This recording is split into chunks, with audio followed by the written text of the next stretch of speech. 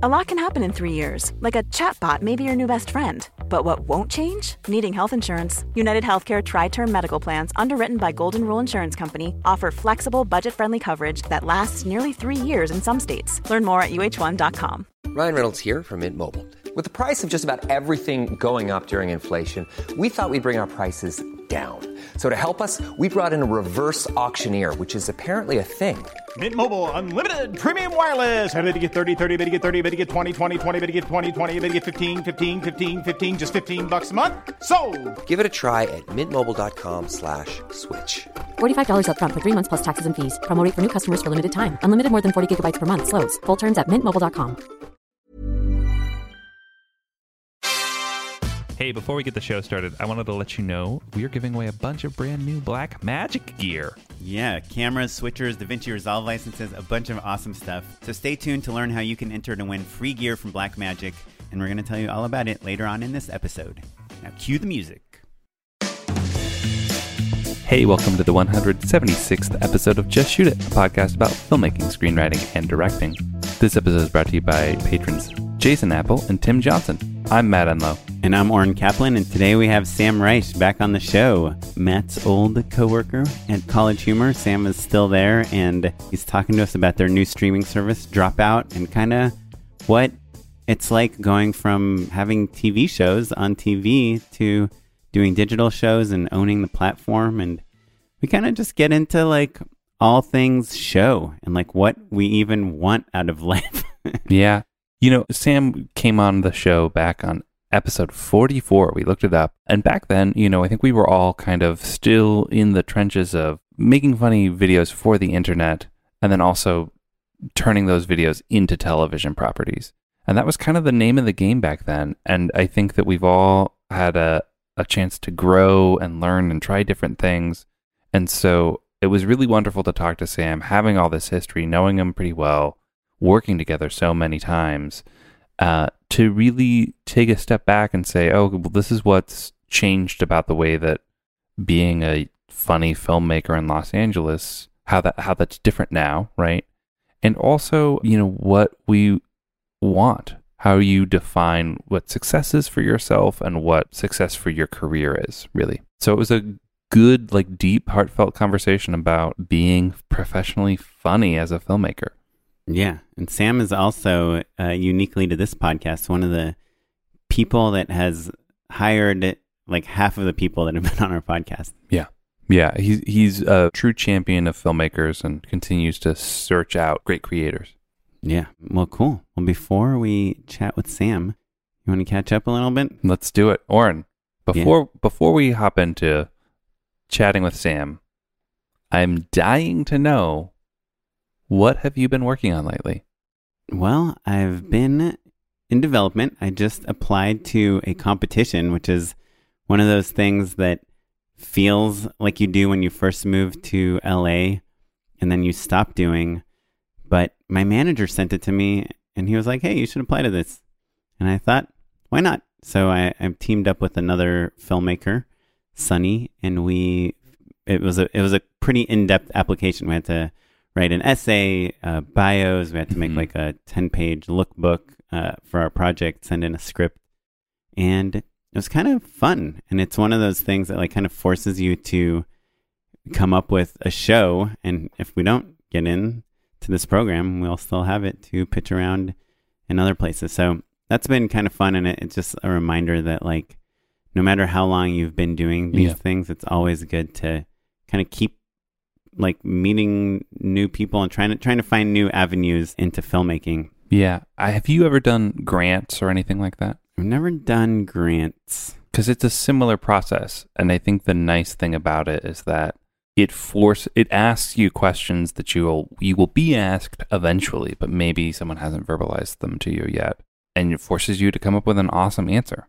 So it's like, at the very least, even if nothing comes from this program, you have a better answer. You have a thoughtful answer for how to describe your show a couple different ways. Yeah. So this program is called Disney Launchpad, which unfortunately by the time this episode comes out will be not open for applications anymore, since the application is due tomorrow on the day we're recording it. But if you even just go and check it out and see what they ask you, it's like a great summary of things you should know about your show before you pitch them. And for example, why are you uniquely capable of telling the story? Yeah.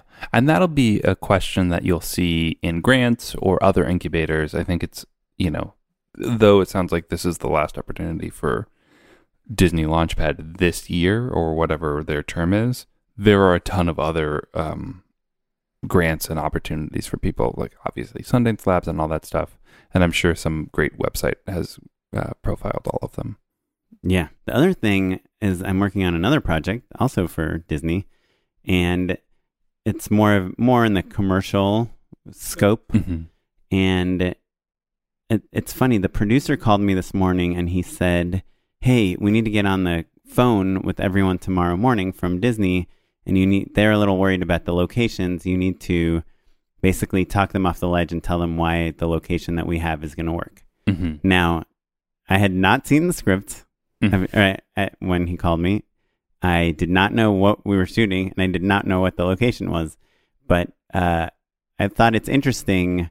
A lot of times as the director, your job is to sell an idea that's not yours. That's maybe not yours. Yeah. And then I read the script and I was like, yeah, I see why they're concerned. And I would love to find a better solution than what we have right now. Do you feel like they're kind of asking you to solve a problem that is not really your responsibility? Like, could you be like, you know what? They're right. Let's find something new. I can. The reason the production company and the producer specifically wanted me to sell them on this answer is because from a budget and scheduling standpoint, it's like by far the best answer. Yeah, producer reasons. It's pretty much, using a location that's right next to, literally in the same building as the other location we need to shoot at that day. So, I'm all in favor of like maximizing shoot time. Sure.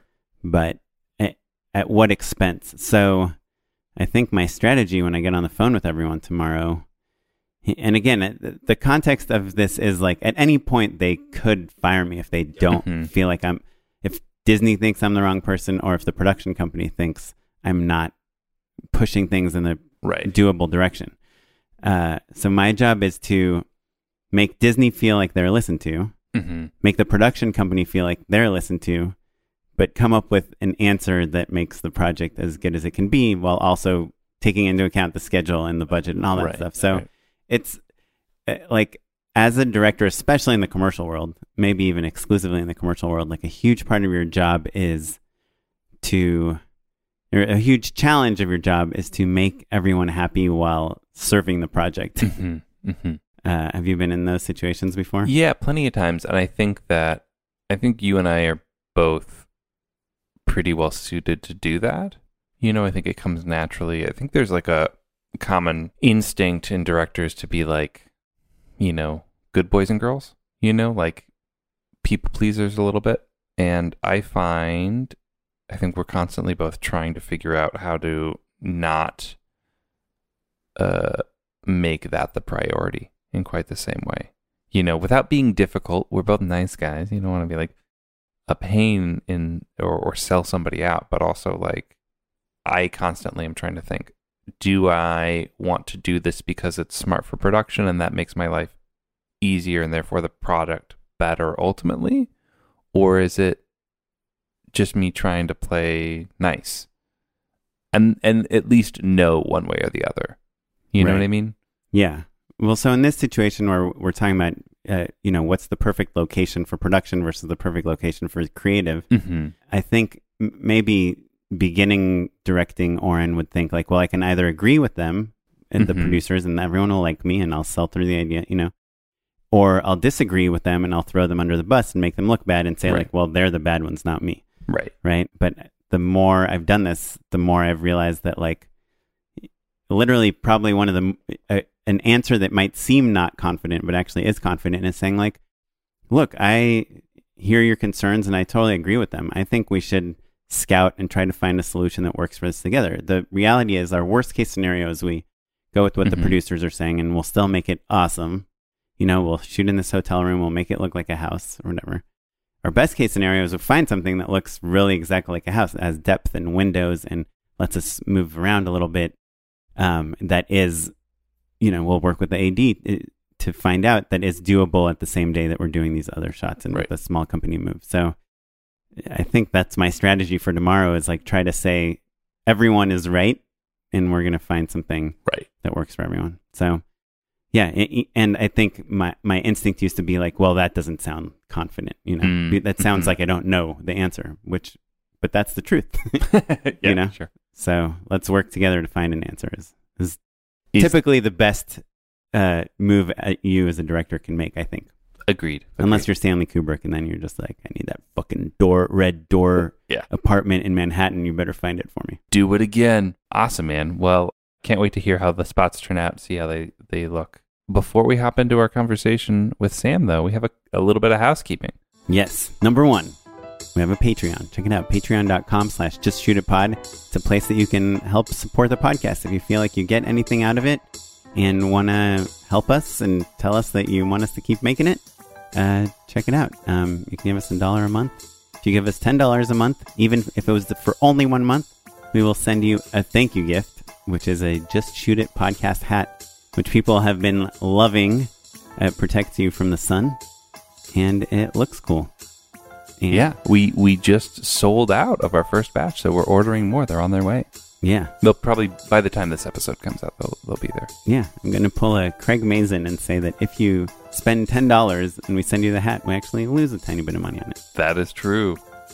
But we are excited because it's like, people are liking the show. So that's cool. And that's what Patreon does. It helps us with spreading the word, helps us know that people are listening, and it also helps us with planning live events. Yeah. So patreon.com/JustShootItPod. Thanks, everyone. Cool. And speaking of supporting us, here's a word from our sponsor. Before we get to the rest of our show, we wanted to talk to Zach Lipovsky for a second. He's a filmmaker that created an app called Shot Lister, and he's with us right now. And we're going to talk a little bit about the app.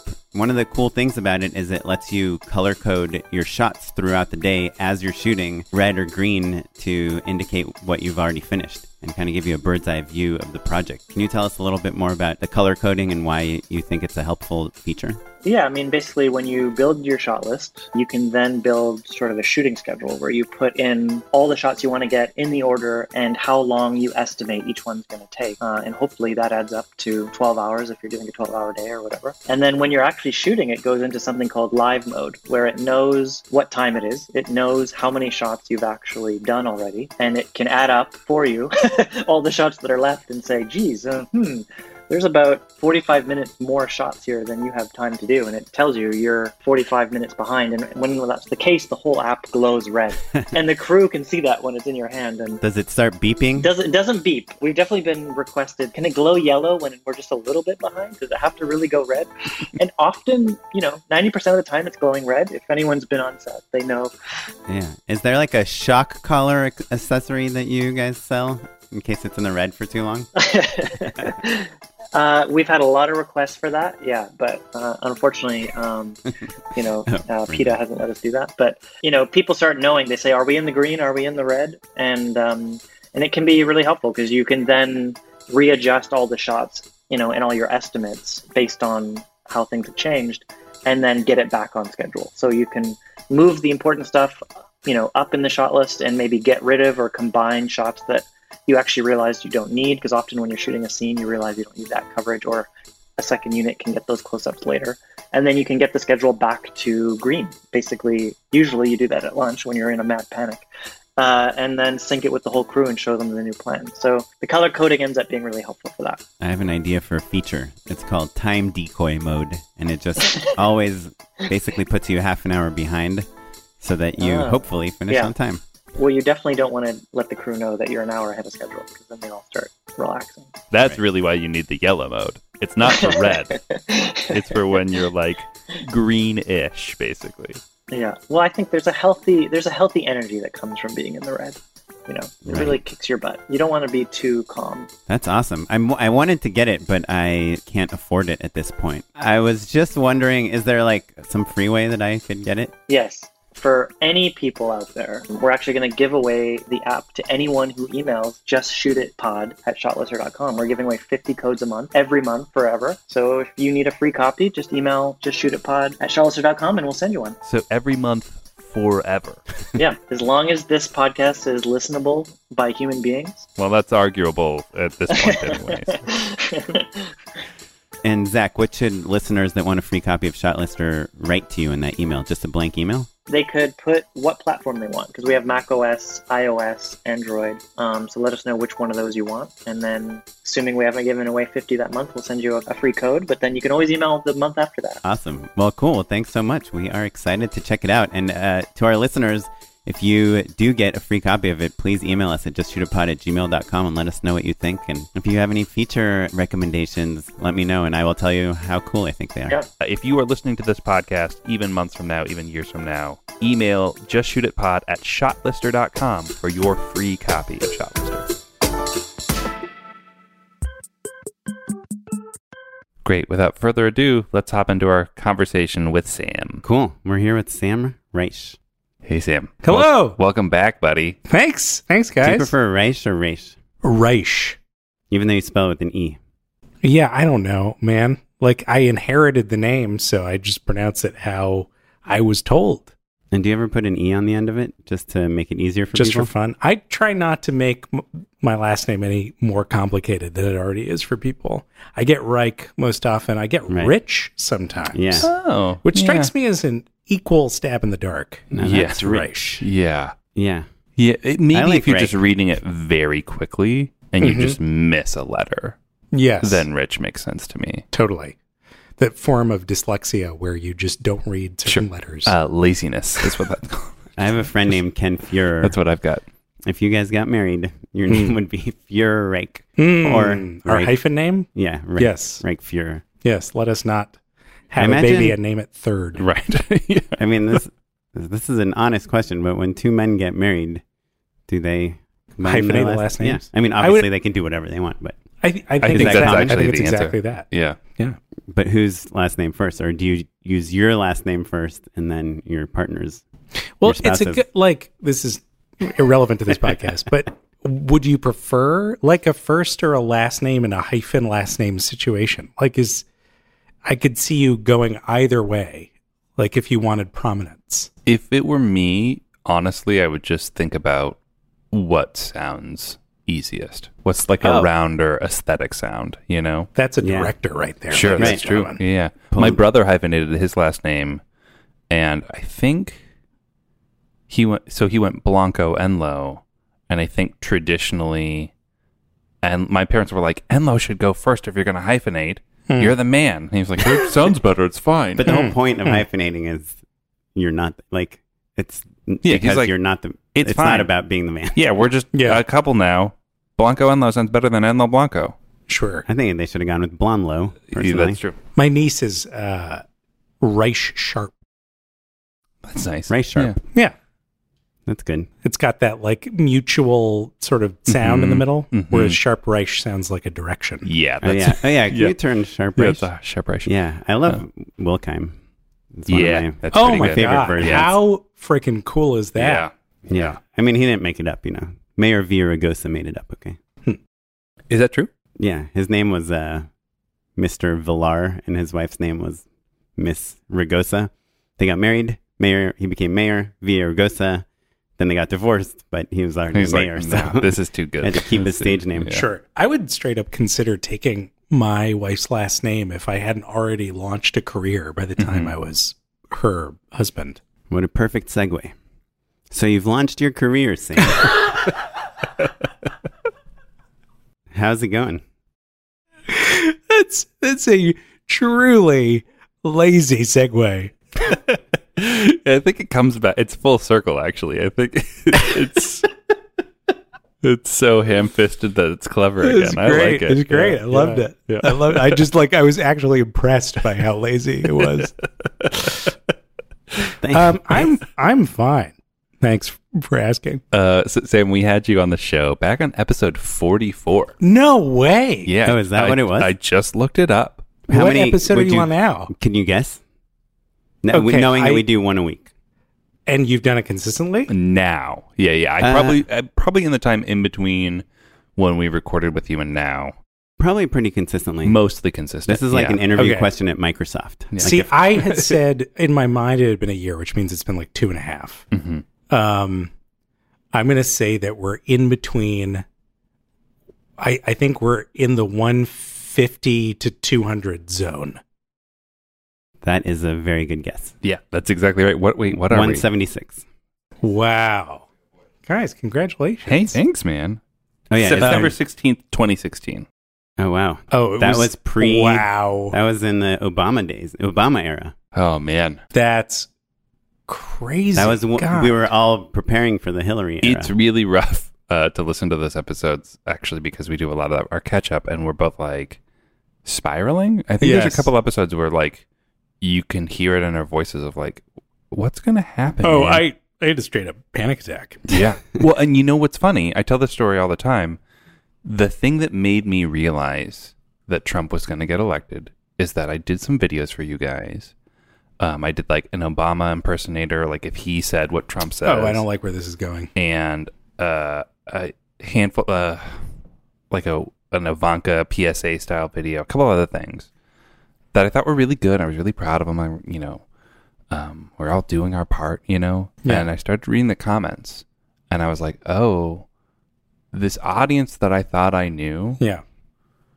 Like I'd been making videos for you guys for like a while at this point. Like, and it was something I was really proud of and passionate about. And then I was like, oh, not everyone sees the world the way I do. And it was the most intimate and largest sample size, right? Because those videos were getting, 500,000, a couple million views, know.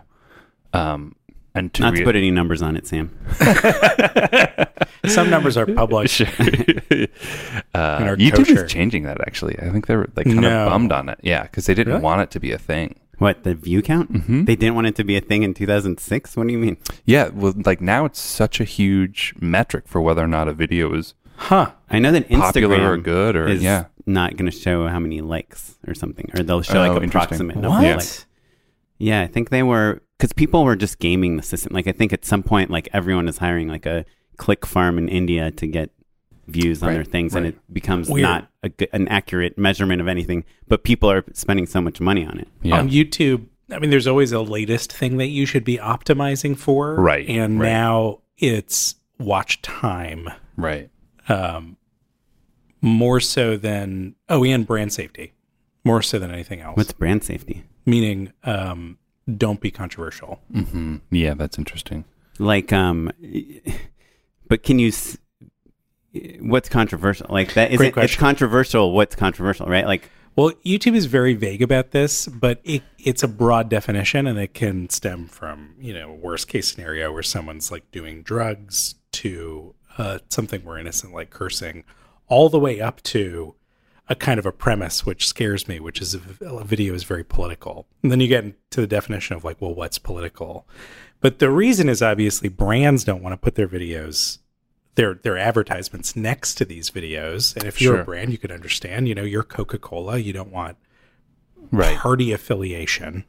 And there, I think, were probably some big instances where brands were up against videos they really, really didn't want to be a part of, right? So I think there's a difference between like a comedy video that leans one way or the other and like, propaganda or, hate speech, like I think that they were running into those sorts of problems as, the elections were happening. Well, that's why Disney fired the number one YouTuber on the planet, right?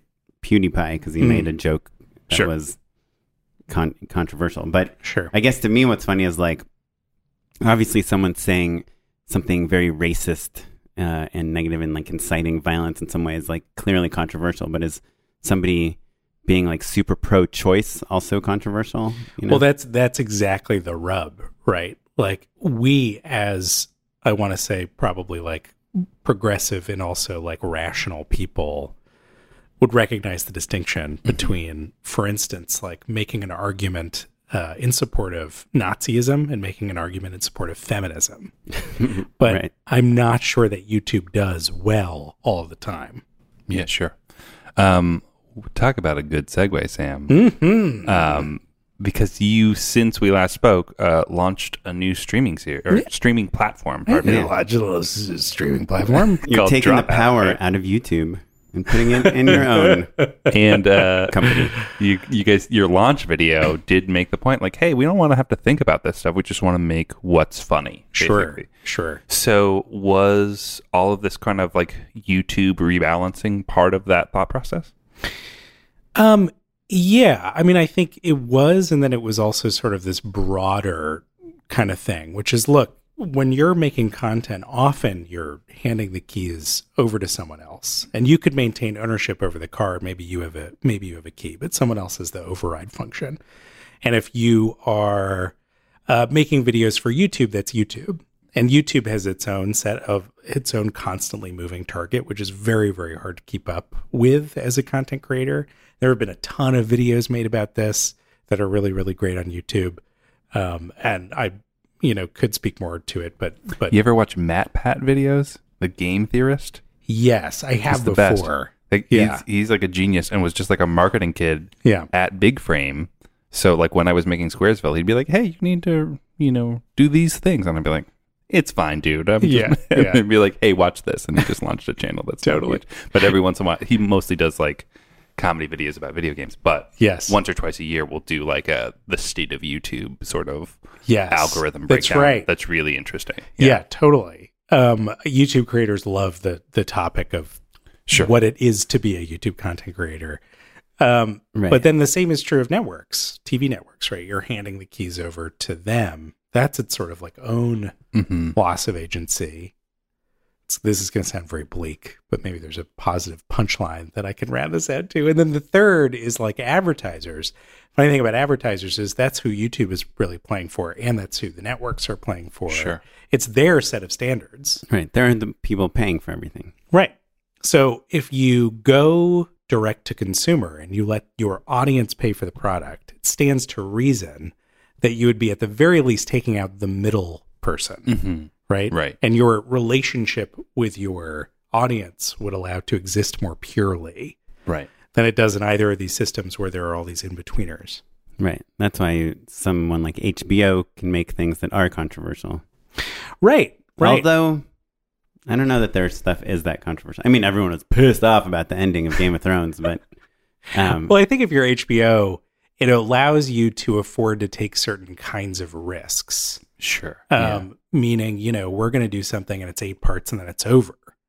Or we're going to do, like a one-off, like a movie, or we're going to do, but they did televise like Pod Save America, which is like a decidedly leftist podcast, right? Sure. Yeah, for sure. And so I wonder if like that would seem controversial in some circles. Sure. Or you can make the most expensive television show ever made. Right. Like these are decisions you can make if you're holding all of the power. Right. Not like, well, what does Coca-Cola think about this dragon show? Sure. Or we'd like to do 8 episodes of this, but like then the advertisers are going to learn about it the moment it's over. Right. So what's the point? Does HBO ever release their numbers? Like, do we know? I mean, I think it's a known fact that like Game of Thrones was the most pirated show of all time. I think they've got Nielsen numbers. They do. Right. Yeah. I mean, back in the day when I used to sit in like ratings meetings, you would watch the people, like the analytics people, spin things to be like, hey, we were the number 1 on Wednesday night in Our Guys, which is 18 to 34, blah, blah, blah, like on the West Coast, who also had TV on, and our lead-in was perfect, We were number 1 with Mormons. Yeah. And I'd be like, these Big Bang Theory reruns seem to be beating us every Right. They're like, number 1 news. Yeah, that actually is exactly the sort of logic they would use. Yes. I mean, like, oh, those old, basically free shows? Yeah. And then they can insert it into their advertising. Yeah, exactly. So how long has Dropout been open to the public? It's been around since October. We've been working on it since late 2017, I want to say.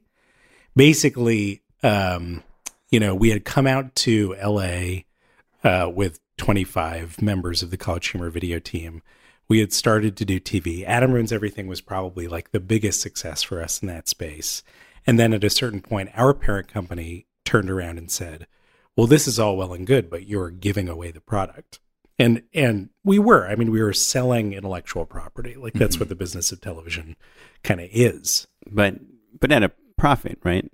Sure. Yes, you make money by doing it. But if you're in the business of business, like if you are building a business, if you're Barry Diller, for instance, let's just say you're Barry Diller, then the margins on this business, meaning like the amount of money you're making per giving away of intellectual property, are not all that handsome. I mean, really, a production company, that's what we were, a production company, doesn't typically make a ton of money unless you get very big and have a lot of leverage. Like very, very big. Yes. But there's like a difference between like production services, like the people are actually making the show, like hiring the camera crew and editing it, and the people that created and are writing the show, right? Or is that not There so? is a small distinction, probably not as much as you would think, because who we were is like, we were the owners of the intellectual property. We shared some of that ownership with the creators of the show, but we didn't always. Like, we worked with creators who came to us with ideas, in which case we really were just production services. And we were going to the networks and trying to pitch ourselves as like the production company. Like, we endorsed this show, but it wasn't our show.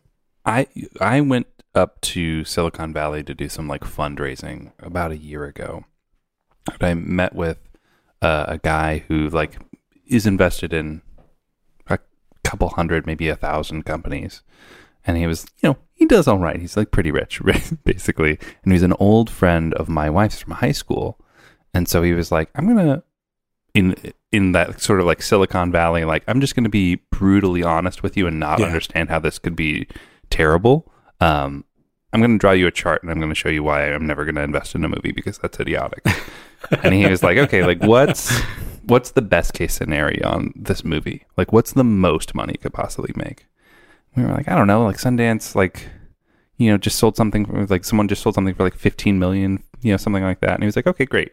And he throws it up on the chart and he's like, I'm invested in X number of companies right now. And if one of them makes the same sort of money that like Twitter does, and they all have the potential to do that, and then he just like drew basically a hockey stick for the graph. He's like, this is how much, like, the movies they weren't even on the same scale of chart. Totally. The sort of money that you're looking to make if you're, in the business of business, basically. Yeah. Right. Totally. So like, even great margins on a television show compared to starting, I don't know, Tinder. Yes, terrific. For instance, like Tinder has had a kind of like an astronomical success for our parent company. Right, and I should say Tinder is owned by IAC as well. Yes, and literally, you watched the building across the street just kind of turn into Tinder. Turn into Tinder. Yeah, absolutely. Now they're taking over our building. Oh, cool. As well. They're on floor 3 of our building. I think it's just a matter of. They should have. If you walk in through like the left door, you're not single. If you walk in through the right door, you're single. You guys can use that if you want. So as a production company, I'm curious, I guess, is the move, do you basically just build in a production company fee, like 10% of the budget or something? And pretty that's much what you make, and there's no upside? You can, if you have leverage, you can hold on to some back-end participation, which is meaningful. It could even be participation in international sales of the show, which our company, not really us, but the company that we belonged to, Electus, had some of that leverage. And so we held onto some international participation. But if you're starting out as a production company, there's no way that you could leverage that. And even we, with certain networks, weren't able to get it because they were cracking down so much on these privileges. And what about, would you be able to sell your own advertising or anything like that? Like, I mean, maybe if you were like really, really clever, sure, like branded content, right? That's sort of built into the show. You see Conan does a certain amount of that. Right. We've had some opportunities with Adam Ruins Everything to do that, but it's very tricky with that show. Yeah, it's like, what if you ruin Coca-Cola? Oh, wait, we don't want you to do that. Sugar is the devil in killing you. And by the way, Mountain Dew. Yeah. You know.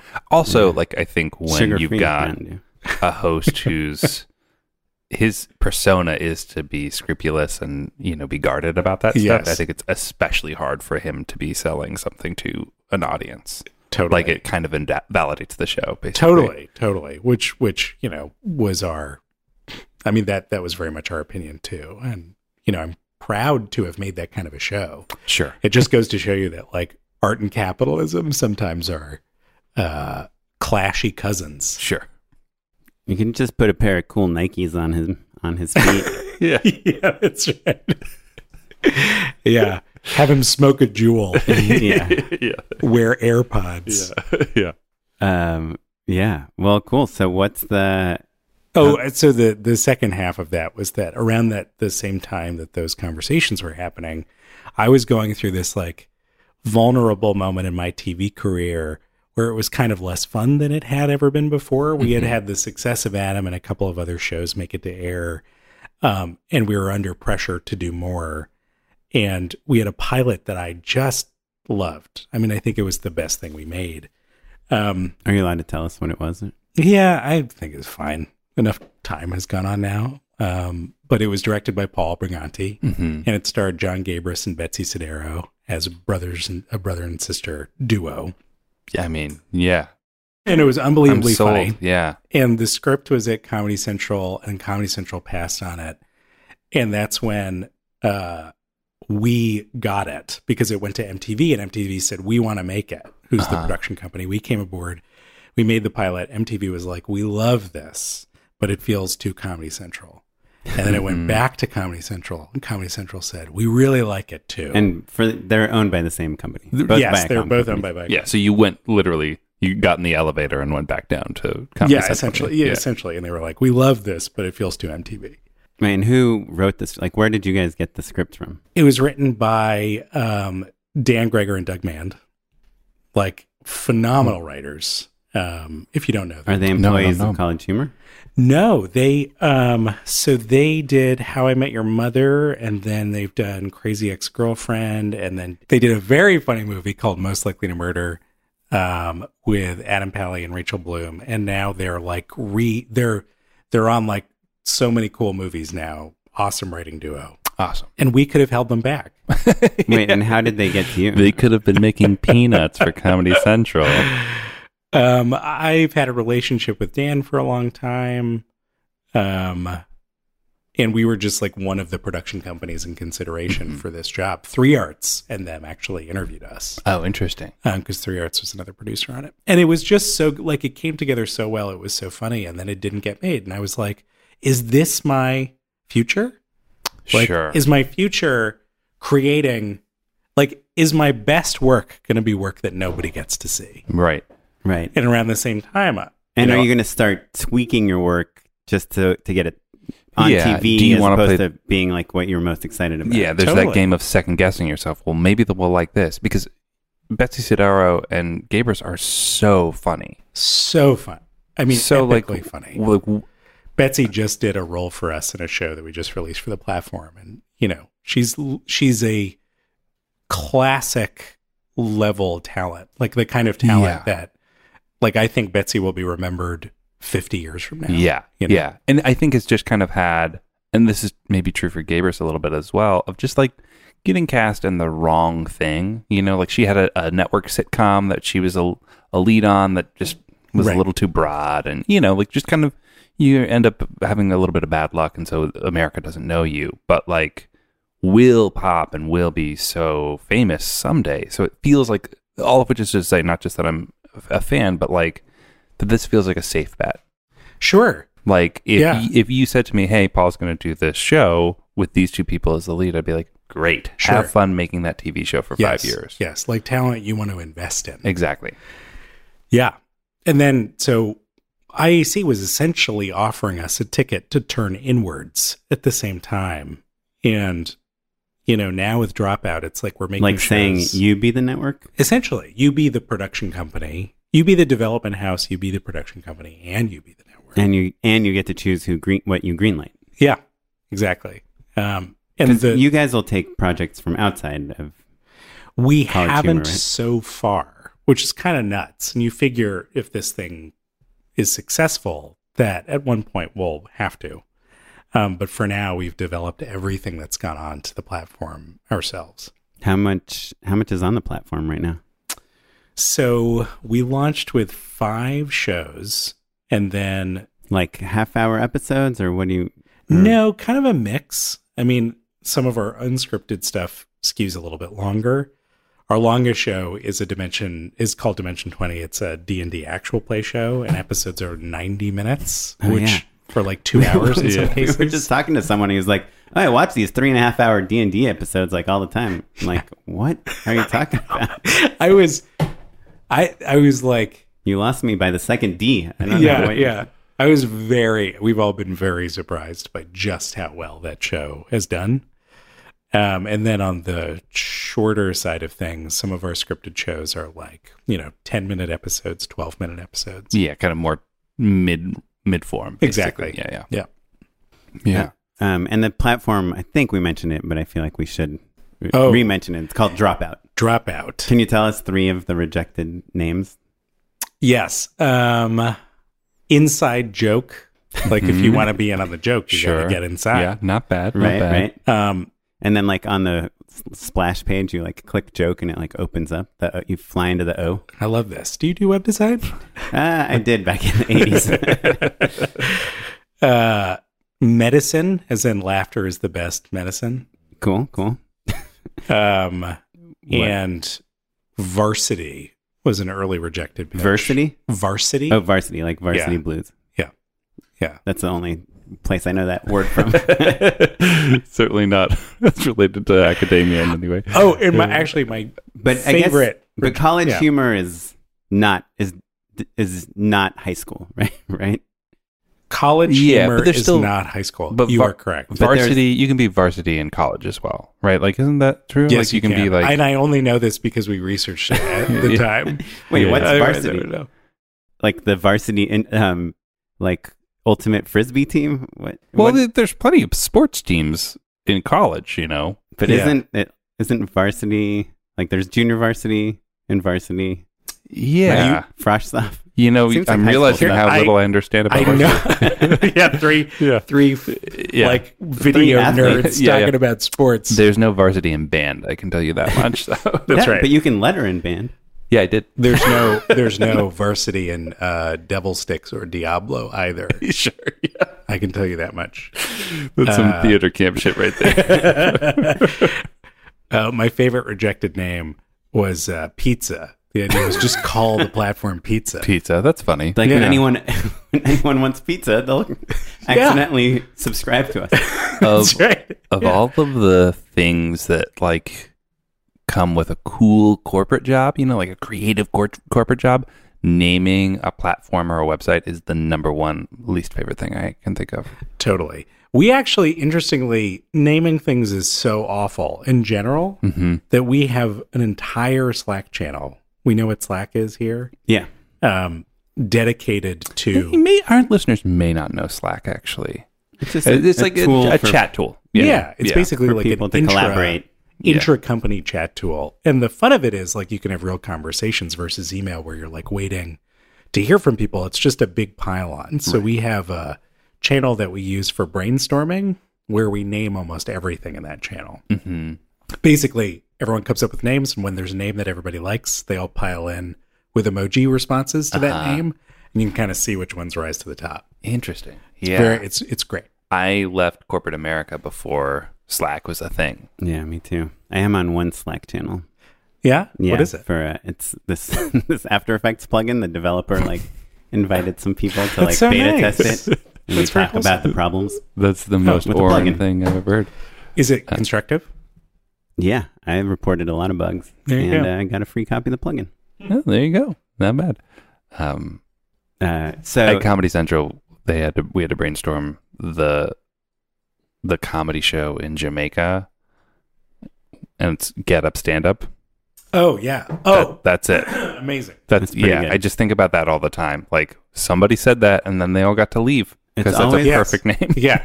Always It's the most rare. simple Yeah. name, right? Is the best name. Yeah, but you also like you go down that rabbit hole of wanting to add a joke in, and then it's like nothing is ever going to be funny the 60th time you say it, and a title you just have to say all the time. Right. It's I- true. I always go for really long titles, like like Eternal Sunshine with a Spotless Mind type of titles, and I'm Yes. like, that's hilarious. But then you have to know, like, oh, okay, well, they Yeah. just call it Eternal Sunshine. Yeah. Totally. We have a show on the platform, which I'm very affectionate about, which is essentially a game of Mafia. If you've never played the party game Mafia, it's like Secret Hitler or Werewolf. They all work the same Again, way. Right? Camp Counselor, very, very Yeah, good at very Mafia. familiar. Yeah, yeah. This is a game where two people are actually stoned, and it's the goal of the sober people to try to root out who the stoned people are. It's the goal of the stoned people not to be identified. Sure. And the name forever was Secret Stoner. And then at one point, someone was like, "Can we beat this name?" And we just put it in the Slack channel and Oh, we beat interesting. it out. And someone said, "Paranoia." We were just Yeah, like, it's pretty "Oh, good. It's pretty good. Yeah. felt so perfect."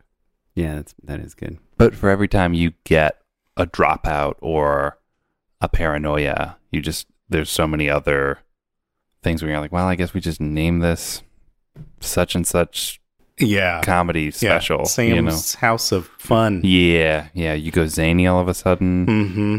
Have you guys ever had meetings where you're like, we wonder why people subscribe, and then they just like stop coming back, and then there's like a giant dropout sign above your head? Is that like the behind the scenes of your That meeting? definitely there were some reservations headed up until launch about stuff like that, and but when you drop out, like you don't have money, you know, right? Like, and we're asking people to pay for something that's premium. Yeah. But there's yeah. a logic to it, though. It's like, it's the Totally. other side of college humor, right? I mean, I think it's a fewfold. I think it's like there's one piece which is it's a response to college humor, and a response to college humor is kind of like situation on YouTube. Like we're dropping out of that sitch to go carve out our own destiny. There's another which is kind of like the whole Timothy Leary thing, like tune in. what is It's Thank you for watching. So you can leave now. You can leave now. Is that what it's called? Are we talking about the Netflix show? tune out. It's a tune out, turn in, drop out. Yeah. Turn out, tune in, drop out. something like that. Turn on, tune in, drop out, There it is. Yeah. which was that like 70s call to arms, Right. or to basically like give up the mainstream. Yeah. You know. Right. And so is that pretty much what you're focusing on 100% of the time now? Is dropout? Yes. I mean, it's funny because like when we started College Humor, we were like a ragtag group making all of our own stuff and being very experimental and performing direct for an audience. And then like I feel like I took that and applied it to television and as best as I could. And then there's pieces of that experience that actually began to feel quite hollow. Mm-hmm. And now Sorry, in what ways? Why? Tell me about why it's hollow. I mean, I think it was a couple of things. I think it was the powerlessness of that experience. Mm-hmm. But the powerlessness, I mean, wasn't just the networks. It was, you know, if you have the talent on one side of this equation, you have the network on the other side of this equation. Like, who am I? Like, I'm not just a middleman, but like my job is mediator. And that's what Sure. it turned into. Like, I was literally asking constantly, this was the job. I was asking creators to sacrifice their vision for the networks, and I was asking networks to jeopardize their businesses for the talent. Mm-hmm. Yeah. And that's like not it's Sure. not a fun It's job. not yeah, totally. Yeah. And that's just on the metaphorical level, Bert, right? But there's like a very tangible, like you're looking at budgets, you know, like you're Yes. looking at brass tacks and like taking that metaphor and literally having to do it in specific ways over and over and over again Yeah. every single day. Yeah. Yeah. And listen, I love empowering creative people. I mean, that was the best part of the gig, is watching some of the careers that we've nourished kind of flourish. But if I'm ultimately not the person to be able to say yes, I'm only supporting that career so much. Mm-hmm. And with College Humor forever, we've been in the luxurious position of being able to actually like offer this talent meaningful, direct exposure. The idea now is to see if we can do that with much bigger types of shows. And how, what have you learned since you launched in developing those shows? How have things changed? Because you had an incubation period that was pretty hefty, right? You guys got to think about it for a while, and we did. It's true. Build a war chest, right? Yeah, I mean and I can say at the very least, it has not been a disaster. Like so far, the crazy thing about this is it's much better than not a disaster. Well, when we launched, CISO had just failed. I mean, Full Screen had just been shut down. We had lunch, and you told me that you were going to do this thing, and I was like, as politely as I could, like, please. Oh no! Hey man, maybe don't. Which is fair. I mean, this is like, when we launched. Well, Go90 is still around, right? Oh, God. Yeah. Go90. Guys, there's something you're not telling me. Comcast watchable. ABCD. No. Basically, if Oren and I had a show on that network, it doesn't exist anymore. Yes. Yeah. Sure. We're pretty good at killing things. Yeah. Yeah. Well, I used to work for this company called Disney. Yeah, that's true. Gone. Haven't heard about them in a while. Wait, so I guess... Oh, sorry. Yeah, sorry. Yeah, it wasn't... It pretty consistently, we have managed to just surpass the expectation for how well this would go. And an expectation is kind of arbitrary in its own right. In a corporate perspective, it's like an imagined path to profitability over the course of many years, but it's very arbitrary. Even so, we've managed to beat that plan, which is crazy. When we launched, we thought we didn't say this to each other, but I think in our hearts we thought, you know what, like 30% chance, like this is just a complete and total catastrophe. Right, but it's still it's a different model than like what Disney or Apple or any of those big heavy hitters are doing, because they're like, hey, well, what if we spent a bit, like Quibi just spent $1.5 billion. Yes. Right. And I can't imagine you guys are spending that sort of money. It's more like, hey, let's go with like a narrow sniper target. Yes. Sort of. It's to be smaller and more responsible. Right. And to answer your question, I mean, we've learned a ton. And the first thing that has really surprised us is that for our audience, there seems to be a certain kind of premium content agnosticism. Like they don't actually care if it feels like what they're watching is like premium content. It just needs to be content that appeals directly to them. That's so you mean like if it feels expensive? Yes. He's saying they don't care. They just don't care. Right. Like But do they care that they're paying for it, like as opposed to watching it on YouTube? Well, certainly they're careful about how they spend money, and they'll pay for something if they feel like they want to support its creators and they want access to it. But as we've launched titles, the success or, lack of success of those titles has the amount that we spend on them has no bearing on how successful they are. Oh yeah. I mean, that's like kind of in general, right? Well, no, I mean, you always talk about the outliers. You talk about the Game of Thrones, right? Sure. Whereas, like, I imagine that an Actually, which is a game show, yes, you guys can crank out a ton of, right? Yes. And I imagine has a pretty Actually is a great example. Yeah. And I think we as creators, we tend to hold in our esteem a certain type of show or a certain type of content that we think is premium. And because it's premium, our logic will be worth paying for.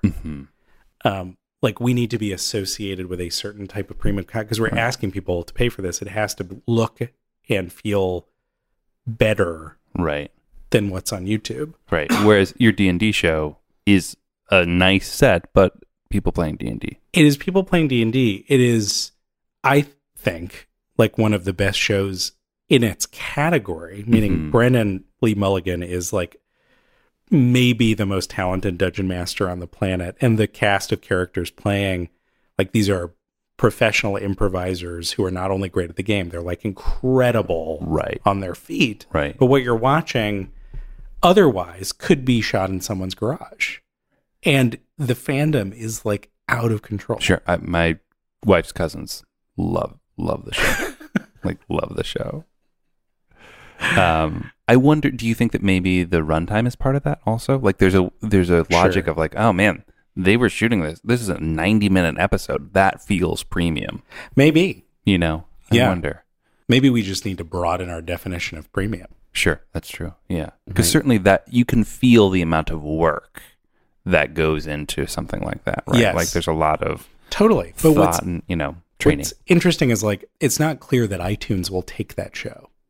Mm-hmm. The reason being that it's not more premium.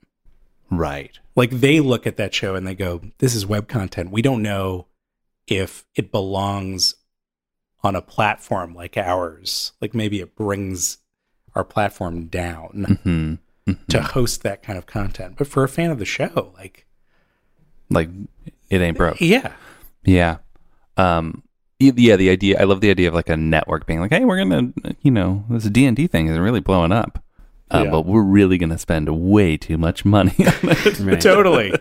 Totally. Or can we do this in an 11-minute episode? Yeah, right. Yeah. Yeah, exactly. Yeah. So what are you guys doing with the YouTube channel? Are you still supporting that and putting out original stuff there?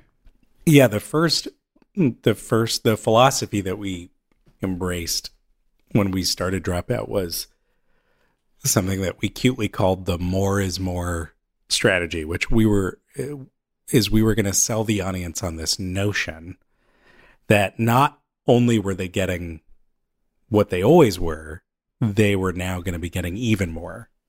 So they were going to be getting like free episodes and clips from shows and all of the sketches that they usually watch. And we've kept up that cadence. So we've continued to do 3 videos per week on YouTube, and we've been releasing, full episodes, clips from episodes, which is super important. It's like window shopping for this YouTube audience, right? And very slowly but surely, we're chipping away at them. So with every new preview that we post, we get a new influx of people to try Dropout for the first time. Yeah. There's that old adage with TV. It used to be like, you can only lose audience, right? Sure. Like pre-DVR, right? Yeah. But this is kind of the opposite. It's like you give it away for free, and then slowly people kind of snowball in. Totally, which I think that's the problem that CISO had, really. It's like, Sure. if you can make great content, a lot of CISO's content, I really enjoy Awesome. it. Yeah. But if you tuck it away behind a paywall where nobody is, Right. how do you create word of mouth? Like, how do you, know? Yeah, just get people excited in the first place. Totally. Yeah. So tell me, what do you think the future of Dropout is? Like, what do you guys, now that you've learned all these things, how are things changing? How are things evolving? Yeah, so, I think it hasn't happened yet, but logic would dictate that at a certain point, we're going to run out of college humor viewers to win over. Mm-hmm. And at that Like point, the YouTube college humor viewers. yeah, YouTube, Facebook, social media, anybody who like has given college humor a chance over the years is probably our most addressable audience. But then, like, who do we appeal to next? And like, what is a very clear message that we can deliver to that person? Yeah, that's interesting. Because Because right now it's a super fan platform in a certain sense. Really, right? Yeah. Yeah, but it can't, like, if you continue to grow, it can't always be that. So how Right. do you explain to my parents what Dropout is? Exactly. And if Yeah. you were, let's say that you are a, consumer of media. Let's say you consume media. Let's say, I only did it once or twice. what's a message that I can give you that's like, oh, there's something for me on this platform that I can't get anywhere else. And what a lot of SVODs, subscription video on demand services, are doing is they're saying, we just need the one show. Right. For Hulu, it's Handmaid's Tale. For Netflix, maybe it's Stranger Things or another show. For you, Right. For Yeah. Amazon, it was Fleabag. It's not the free shipping. I swear. I don't even use the free shipping. Fleabag is really good. It's really the second season is really great. And we ultimately, like, we don't think that is our model. Mm-hmm. Like, we don't think our model is gamble millions of dollars, see if we can get that one hit show, 10 episodes a year, bring people back to the platform. Could it be like a celebrity, like, I mean, a horrible example, but you have like a Kim Kardashian show or something, like in Kanye, like that people, she has like such an insanely giant audience in the world. Yes. And this is the only place you can get more of her type of. I mean, you could totally do the thing. Like, you could find the person who you think is going to bring the qualified audience, but you still got to figure out what it is exactly that you stand for. Mm-hmm. And I think that's what we've been doing over the course of the last year, is like, it's been really like a search for identity at the same time as we've been creating this business. Are you allowed to tell us which of your shows has like pulled in the most new viewers, new subscribers? What the Fuck 101, which is our animated show. Funny. Yeah. Has pulled in more viewers than any other show. And what's that about? It's an adult magic school bus in which a detention teacher is taking her students on lessons of like fucked up learning. It's like all the most fucked up things about our universe you can imagine, all of them true, right? So do an episode on like parasites, on failed military experiments. So it's got the Adam Ruins Everything component, right? But it's all animated and it's like way more R-rated. Right. Right. And you put the first episode on YouTube? We put the first episode on YouTube and we put subsequent clips on YouTube. Right. Yeah. You're snippeting things out. Yeah. So I was going to get to there's a super fan aspect of it, like that we touched on before, but an interesting part of it is that your talent base is so exclusively College Humor, right? So like my favorite show on Dropout, I mentioned to you before, and I think was an endorsement, is Total Forgiveness, right? And I think that I love that show. It's so good. Endorsement of yours? On the podcast. Yeah. Like he mentioned it 6 months ago. I'm not awesome. Joking. I fucking love that show. But I think that I have maybe a slightly more extreme emotional response to it than like I think your most avid viewers. Like, everybody feels like they know Grant or they know Allie. Sure. And like whether that's literally true or not, like there's an attachment that you feel, right? And I think that that's specific to YouTube channels and social media and all that. That's part of totally. It's a different ecosystem than television. But so that kind of gives you a very, like as soon as someone starts making a TV show or something like that, if like Grant went and got a TV show, all of a sudden he couldn't be available for all of the Dropout and YouTube aspects of it, right? So like, and it would feel maybe strange if you got Kim Kardashian or a more College Humor. Oh, we definitely grapple with that. Right. Like, how do you... Like, Kim's come to you a bunch of times. Oh, my... Like, so thirsty to work with us. I mean, if you were to... Let's just take a very, like, sensible example, right? Like, if you were to take someone like Jordan Peele... You would say, like, you have Jordan Peele. He's going to be, like, the face of your network now. It would be like, well, what about all the faces that are already on our network? Right. Like, these are the people who our audience loves and identifies The reason with. They're subscribing is because they love those people. Right? Well, there is an example of this model that's worked really well before, right? Which is Rooster Teeth. Yes. Sure. So Rooster Teeth, probably more so than any other company, I would say is the company that we share the most DNA with. Mm-hmm. It's sort of... You did the 23andMe test. Exactly. We did 23andMe and it came back and we were 60% Rooster Teeth, 10% Funny or Die, 25% Cracked, HGTV, 5% The Onion. There you go. Yeah. And I think the question is sort of the same question that Rooster Teeth is asking, with what they're doing with their subscription platform, which is sort of like, can they go from what they are today to like next generation Adult Swim or like next generation MTV is actually, I think, what the boomers like to say. And I think Adult Swim is like kind of what we like to say. Right. Yeah. Well, can I bring up I'm just talking out loud or thinking out loud here, but like you look at a Netflix, and if there's like a really bad show on there that a bunch of people hate, people that love Stranger Things, and there's a new show that's supposed to be like Stranger Things, and they see it and they're like, oh, this sucks. They wouldn't like cancel Netflix, but you could see if Rooster Teeth had like 2 or 3 shows that just totally missed the mark, people would be like, Rooster Teeth lost it, you know, because they're so precious about their brand and their voice and their DNA. Is that like a thing? Is it preciousness or is it just volume? Is it just that there's enough things to flip through? Well, right? but that's there's similar things, right? Because you're saying we want to expand Dropout to be to have everyone on Dropout. I actually agree with both of you because people do say Netflix has lost it, but it doesn't matter because there's so much volume. Yeah, I canceled Netflix for a month and I was like, well, this is stupid. Totally. Yeah. I tried to juggle them because I have like all of them and that feels dumb. Yeah. Well, this is actually why I think as we're headed toward this like unbundling that's occurring in TV, like you will subscribe to multiple things is because while Netflix isn't competing with any other TV network, they're competing with TV period. They want to replace your cable box. But like HBO has like a voice and you're going to subscribe for like the prestige content that HBO goes after. Disney is going to be like a totally different utility. It's going to be like, do you want kids programming in your Marvel movies? Like, here you are.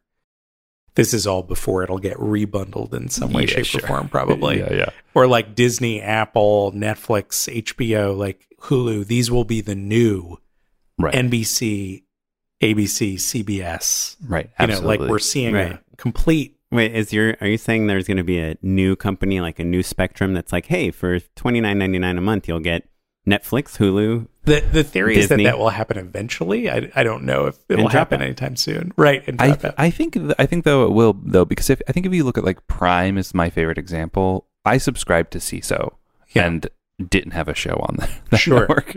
And I did so because I used my PlayStation and watched everything through Prime, and it would be like, hey, for $2 more a month or whatever it was, you can get all the CISO.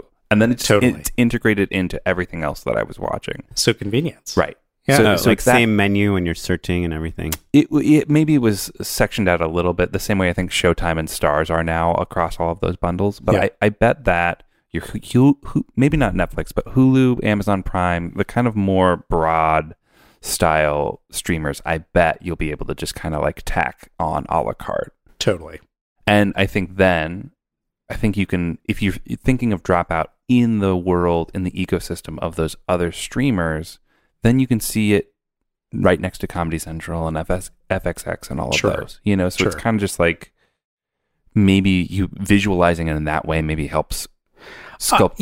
I think that's bit, you know? I mean, and I think we're close. Like Apple, for instance, just announced that in their kind of reboot of Apple TV, not only are they creating originals, but you're going to be able to subscribe to any number of channels using Apple TV. And it'll be like a 2 or 3 click process to do that. Like an NBC and an HBO, you mean?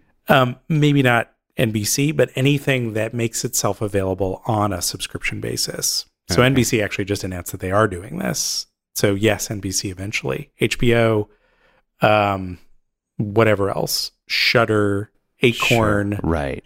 World of Wonder. I'm a huge drag fan. Right. Oh, I wasn't sure what World of Wonder was. Is that like it's RuPaul's production company? Cool, smart. So WoW Presents, I think, is the name of the subscription service. So yeah, if it's just clicks away, right? You know, I think there are a few companies kind of going in that direction. I think that's the future. Yeah, yeah. Or even, I mean, if I was running Dropout, gimme. Like you could. This is a bad example because they're not, the DNA doesn't overlap as much, but I would like reach out to Masterclass or something and say like, hey, what if you say for an extra $2 a month, if you subscribe to Masterclass, you could get Dropout, and we'll do the same with Masterclass, and we'll start feeding each other. So we are not talking to Masterclass, and I can't tell you who we're talking to, but we are exploring stuff like that. Yeah, exactly. Slave like class. It's a much better class. Yeah, I would. There's this one. I was thinking who my Kim Kardashian was. Like, who, if they had a show, I would subscribe to their service, their platform, No matter just what. for that show. Yeah. Sure. Who do you think it is? Who do you think it is, Matt? Boy, I don't know that I have anybody. No, who do you think my guy Oh, is? yours? Andrew Kramer. Yeah. Inter Kramer? Andrew Kramer. Andrew Kramer. The best VFX tutorial maker in the world. That Wow. J.J. Abrams pretty much snatched up, Has and he he- doesn't make tutorials anymore because No? he's working on like Star Trek and Star Wars and all these dumb movies. Has he done a masterclass?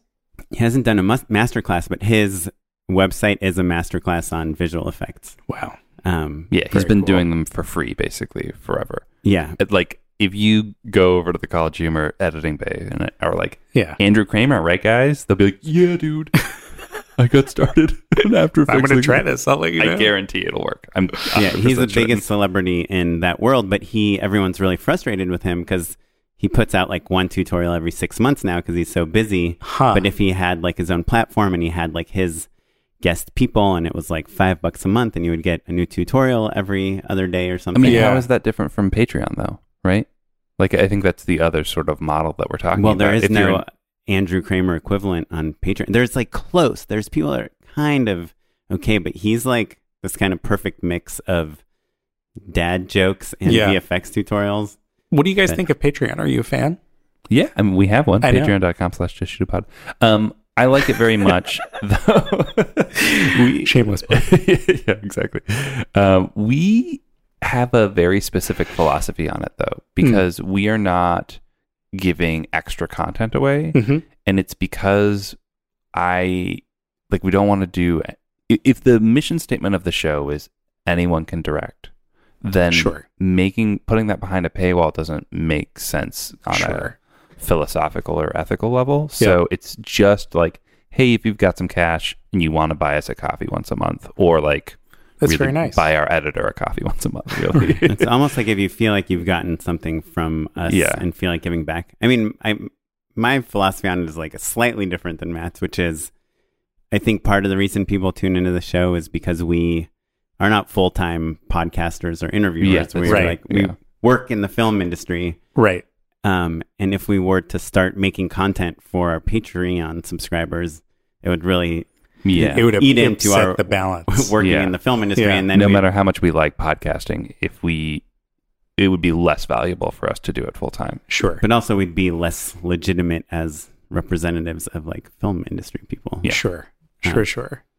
But yeah, but I love it. I was really confused by it at first because I Yeah. didn't understand why anyone would do it. But now, I don't know, I get it. I mean, now I support other, Yeah. I'm a patron for other things because literally it's out of a fear that what happened to Andrew Kramer is that he got so busy and he's not making these videos I love anymore. Yes. I don't want that to happen to other creators. So I want to give him like a couple bucks a month. Yeah. Who do you support on Patreon? There's this guy, Captain Disillusionment. Yep. Captain, he's probably my favorite. I think that might be the only one right now, but I support our Patreon. That's great. My wife's a patron.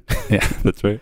I just found out about this podcast Patreon, but I'm going to go become a supporter after this thanks, buddy. episode. You'll If be you sign up at the surprised. $10 level, you'll get a Just Shoot a Pod hat. I definitely won't. Don't do that. Yeah, I would honestly, I'd rather have more people at just like $1 or $4. Those are my two favorite numbers. Sure. Because Matt, you're going to offend our $10.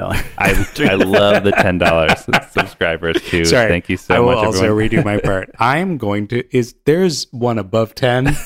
I'm going to go for that. Can we have a whatever couple that 20s? is. Yeah. Yeah. No, but it's cool. But at $10, you do get a hat. But Yeah. We just ran out of hats. And We're gonna we're get going to some get new more. ones. We're going to get more. Sam, I want to talk about how you feel about everything. Are you done? Everything. Feel about Dropout, and because Sure. we were talking before we started rolling about how one of the main themes of this show is just kind of like reassessing what you want. Totally. Right? I think that the first decision, I think, for many filmmakers after they really learn what it is like, oh, do I want to keep doing this? Yes. And do I want to be a director, or do I want to be a DP or an editor? Like, you learn more and more about the opportunities of how Totally. to be an artist and express yourself and also make money. And I just want to remind people that might not have listened to our 44th episode that you were on, that you started out as a writer, director, actor, performer. It's right? true.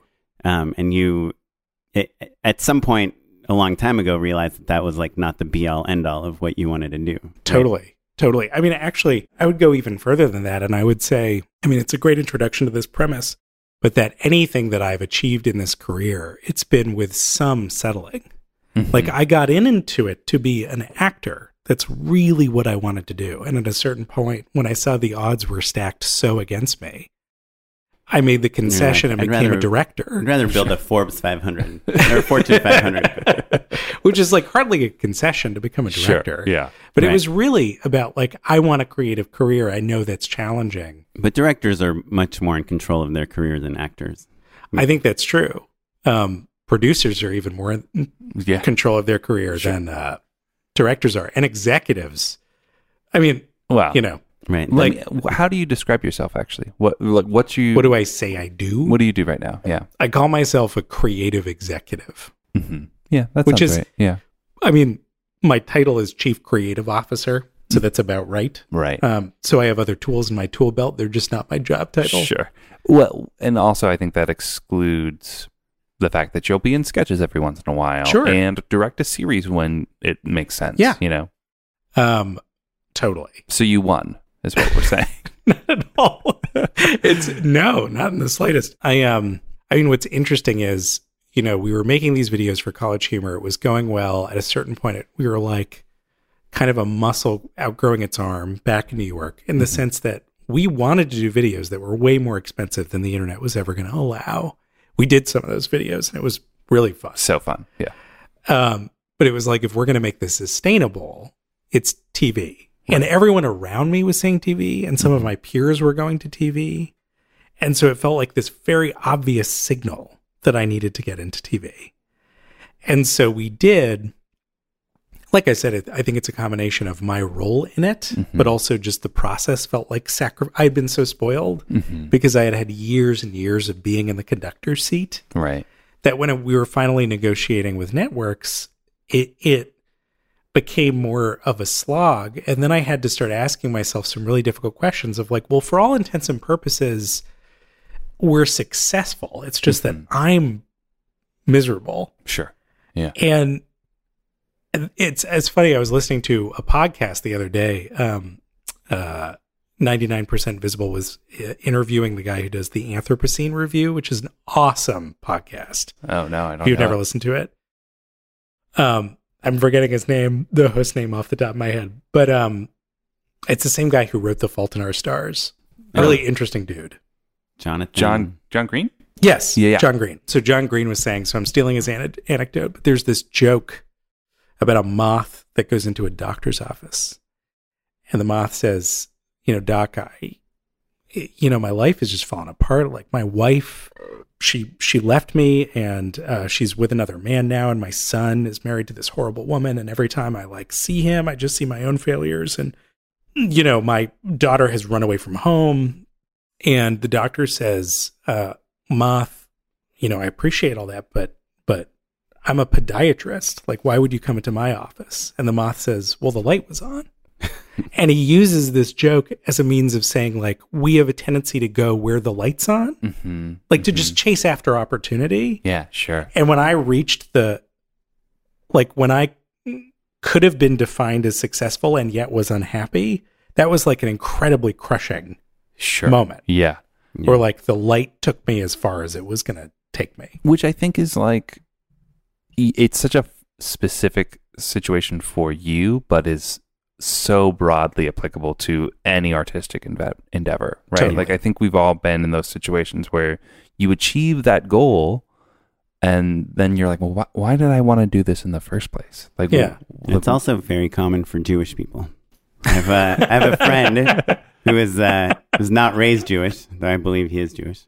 His mom converted to Christianity, and he told me his observation about Jewish people was, no matter how successful they are, they always seem disappointed. Yeah, totally. That's very funny, and probably a cultural thing. I mean, like my, but it's true of most creative people as well. Yeah. I'm sure that both of you identify with this. I've got a part of me that's like very creative and very sensitive and very artistic, and then another part of me that's just pure raging ambition. Sure. Yeah. And to try to, like, one side or the other will win out depending on what the situation is. And sometimes those impulses really work together well, right? Sometimes it's perfect. And sometimes I think when things are going, or I can say personally, when things are not going the way I want them to, then that ambition just sort of blinds you, and that sensitivity triggers some depression, and then it's just a spiral. You know what I mean? Then you're like, well, what am I even doing? Totally. But it's also the same set of impulses that got me as far as it has.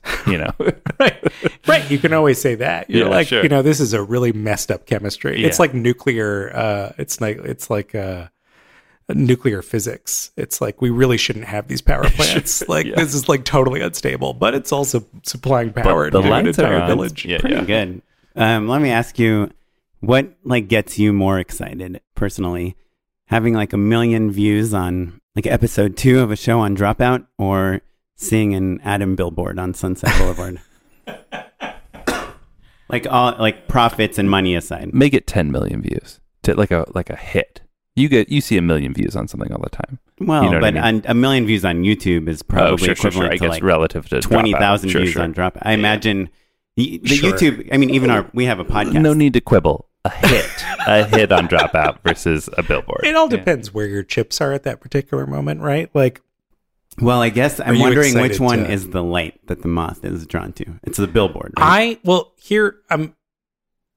I think the light's drawn to the billboard. The billboard is the light, and I am the moth drawn to it. Right. I think I have had to re-educate myself in the type of thing that's going to make me happy, and Dropout has been a big step in the right direction for me, because I've gotten to chase after the types of projects that I believe in and do them more so on my own terms.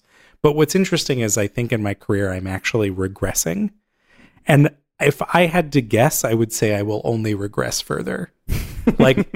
I've been doing these really weird dance videos on social media that it's just me and a cell phone, and I've been playing around a lot on TikTok. Oh yeah. And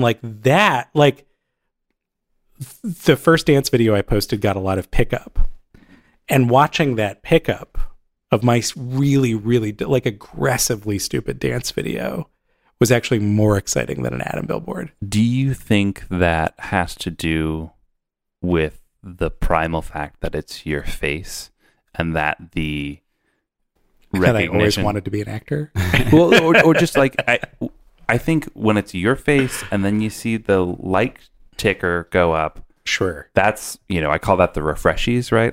There's a real high off of just that Sure. aspect of it, right? If your face were on the billboard and someone had tweeted out, can't believe Sam's got a billboard, and retweet. Sure. Do you think it would be more apples to apples? Truthfully, I think that if that were me, if I were on the Adam billboard, and people do get us confused sometimes because we look like brothers or cousins. You keep ruining things, Sam. It would be pegged to a lot of Jewish anxiety. Uh-huh. I also have this Icarus fear, which is sort of but what amount of attention is too much attention, and can I rise to these expectations? And there's something I've always loved about the internet, which is that, generally speaking, this isn't universally true. You are as good as your best work, Mm-hmm. and your bad work disappears. And that is not true of television. Mm-hmm. In other words, In television, it's more your last work, right? Right. Your most recent. your most job. recent work, or if you have, I don't say this to scare anybody, but if you are a young director given a shot at a major motion picture and a studio spends $35 million on you, Sure. and that's a total disaster, it will be very hard for you to work again. Yeah, that's called if you tranked it. Yeah, sure. Yeah, Sure. Josh tranked it. Yeah. Okay. Or even scarier, if it just opened second. Sure. If you just opened against a huge movie, Right. there's, nothing you can do about it. Child's Play versus Toy Story 4, Yeah. Yeah. Which is why, again, I just love, there's something about the internet and the amount of control Mm-hmm. that you have over it. Yeah. Well, it's funny. I mean, just two thoughts real quick, and then we should probably start wrapping up. But one is like that billboard to me, like when you set out like on day one, when you want to work in film, whether it's as an actor or whatever, in your mind, a billboard of your thing on Sunset Boulevard is probably like some sort of marker. In the same way that we have so many filmmakers on that are like, I just wanted my movie in the theater, even though everyone knows no one's going to see it and it's going to lose money. They just like want it on the big screen for no reason, right? When on Netflix or whatever, a billion more people will see it. Yeah. It's funny. I would tie that back into this notion of like, we as creators, we tend to value certain things, certain screens, certain budgets more than the audience does in practicality. Like they are agnostic. You know? Yeah. I think also, Oren always teases me about referencing my parents on this show. Yeah. But I think that I use them as the symbol of what traditional mainstream recognition is, right? Yes. So if they have heard of the thing, then that means a lot more than... Totally. You know, like there are plenty of things where I've done name brand shows. Yes. That they are very excited about that don't get half as many viewers as a College Humor sketch. It's really interesting, right? I actually had a good friend say to me at one point, who's been very successful, that the reason why he was so hell-bent on television was because of his parents would recognize him as successful. Yeah. Which I think is dangerous because the technology is developing so rapidly. Yeah. That what your parents think of as successful will be just like more and more irrelevant. Yeah. Yeah. It barely counts now. Yeah. But I guess I just had this eureka moment right now that like almost everyone that goes into this industry is doing so against their parents' will. Yeah. And my parents were fine with it. It's more that the things that we fell in love with just are outdated now. Sure. You know, like you couldn't be like, I want to be a YouTuber because YouTube hadn't been invented when we were kids. Well, but I think the second half of my eureka moment, sorry, before Matt interrupted me. This is the dynamic of the podcast. Patreon.com/JishUbab. Is that the ultimate win in this business is if your parents realize they were wrong about your career path. This is actually... We'll see if that ever happens. This is 100% true. Every time I've done psychedelic mushrooms, I have come to the realization that I'm trying to prove something to someone. And if I could just stop. I would be so much better off. It's like, yeah, you're right. So many parents say, whatever you do, don't go into this industry. And then like, if you can just get on, like, you know, if you can win an Academy Award and shove it in their face. Yeah. But do you think, though, that then you lose that thing, that hunger? Do you know what I mean? Like, if you could let it go, maybe you'd be happier. Right. But is that a thing that helps drive you? That's a great question. I would rather be driven by something different. I don't think that that's the only type of fuel, the only type of resource that we have to spend. I will say that as I have become happier and more successful, and my jealousy of my peers has waned, I am less ambitious. That's interesting. Like I used to, like when I was, you know, at Comedy Central and I would watch other directors get to do their thing. Yeah. I'd wake up at 5 every morning and write. Yeah. And now it's like, well, you know, what time's my call time? Well, you know what I mean? Yeah. I'm a director. I don't need to be there. I lost my edge is what I'm saying. What's your relationship to that? To ambition? As you have gotten older, have you become more or less comfortable with yourself and therefore more or less ambitious? Well, you know, Oren has other things to live for. I go back and forth a lot. I've talked about this on the last episode that like, I think I would be equally happy producing or co-directing or being like involved in a project as I would be direct. I mean, I love directing. That's like my favorite thing, but it is kind of exhausting and I've pitched a lot on things that I didn't get. And it's like, it would be nice to be a little bit more in control sometimes. Sure. Despite what I just said about directors being in more control than actors. Yeah. So knowing that like what I'm striving for is like this moving target gets exhausting after like 15 years. Sure. But that said, I mean, I feel like we hear this on the podcast all the time. It's like people that just fail and fail and fail, and then they try a new thing. We had this director, Maggie Kiley, on the podcast. She like made features. She like went through director's workshop for women, all these different things, and nothing happened. She pretty much gave up. And then the last thing she applied for, like after she was like a seasoned filmmaker, was like the Ryan Murphy program. Yeah. And now she's like directing TV like every single day. She's like, I think half of Sabrina is hers at this point. Yeah. Wow. So I just applied to this Disney Launchpad program thing today. Did you? Yeah, which is like for discovering new filmmakers because I feel like I was just talking to my wife about this today. Is like we get so jaded, and we get to. I think everyone gets in their career to a place where they're like, well, I'm no longer taking those types of projects. So that's too small, or this is too big, or that acting, or that script too bad, or whatever. And like, I think it's just like this like sine wave of like being on a high and then being on a low and trying something new. And if you don't keep on trying new things, then you just you lose your ambition and you just kind of stop. So that's why I think in the podcast, like a lot of what I get out of it personally is like I hear new people's perspectives on how they pitch or how they write or what excites them. And I try to, kind of steal it. Yeah. Siphon it off. Draft off of it. Somehow.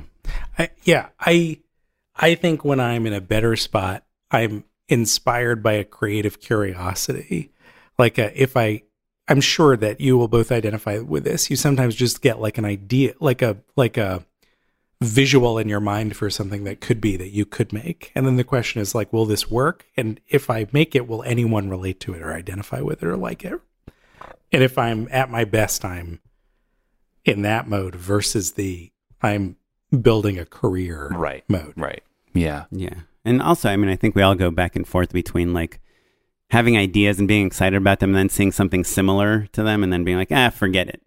And then you see someone else did another thing that's similar and it's like a giant hit. Right. And so, yeah, it's just fighting self-doubt, I think, is like this entire career. Do you find, Sam, that because you have the rock of your College Humor career, that you feel like you have more bandwidth to like make a silly dance video and like probably let that be the thing? Yeah, probably. I mean, I definitely would acknowledge that it's coming from a place of some privilege because I have that to be able to lean on. But I'm also very likely to be insecure about that. Sure. Like, College Humor, so what? Like, it's, and also College Humor is not me. Like my face isn't a part of that. Right. As much, but I have a little bit of like middle-aged dad tinkering out in the garage right now. Yeah. Where I'm just like, I would love a garage. Yeah. Like, so what? Yeah. Let's try some shit. Yeah. Check out this cool table I just refinished. I was trying to build a balance beam for my daughter. Yeah. And Kara's like, you can buy them for $60 on Amazon as I'm holding like $170 worth of materials at Home Depot. Fine. Yeah. Get it Where's on the Amazon. pleasure in the Amazon purchase? Do you think that like the success of your parents has anything to do with like your ambition or where the end goal is, Because like I think obviously your dad fairly well known, and Matt always talks about how his parents were like middle school teachers or something. Yeah. Right. Yeah. Teachers. Yeah. I wonder if that, just tying it back to like the proving to your parents that you're valuable. Totally. For a while there, it was like, unless I outdo my father in my chosen profession, I won't have like fulfilled some sort of destiny. And again, you just do mushrooms enough times. And you're like, what the hell am I talking about? Oh, that sounds good. Who am I proving this to? Like, my dad just wants me to be happy. Everyone else probably doesn't give a shit one way or the other. They're not keeping track. Yeah. Like, literally, I need to be able to survive and like be regularly very creative. Like, those are my standards for success. Right. Yeah. Well, for the record, I think it's much harder to be the most famous person in the entertainment business than it is in the economics business. I'll settle for viral dance videos. Yeah. Evolution of Sam. Well, Sam, this has been great. It's been a pleasure. Yeah, man. Can we hop into some unpaid endorsements? Let's do it. Yeah. Unpaid endorsements. Just a couple things. I watched Euphoria last night, the pilot. Ooh. I had seen like mixed reviews online and stuff, so I didn't quite know. Somebody had posted that they like loved the second episode, like one of the best things they'd ever seen. A friend of mine on Facebook. So I watched the pilot last night and I loved it. I thought it was so good. It reminded me kind of like the British Skins. Yeah. And kind of like Requiem for a Dream, and I don't know, just but also it's totally its own thing. And Zendaya is like the lead actress, and she's just like so good. And the cinematography is crazy, and the visual effects. It was just really good. And the performances. It's basically all these teenagers like talking about sex in a way that feels very real, like so real that if I was directing it and I was in the room, I'd feel like uncomfortable that I'm in the room listening to these teenagers talk about this stuff because it felt so real, but also like hyper stylized at the same way.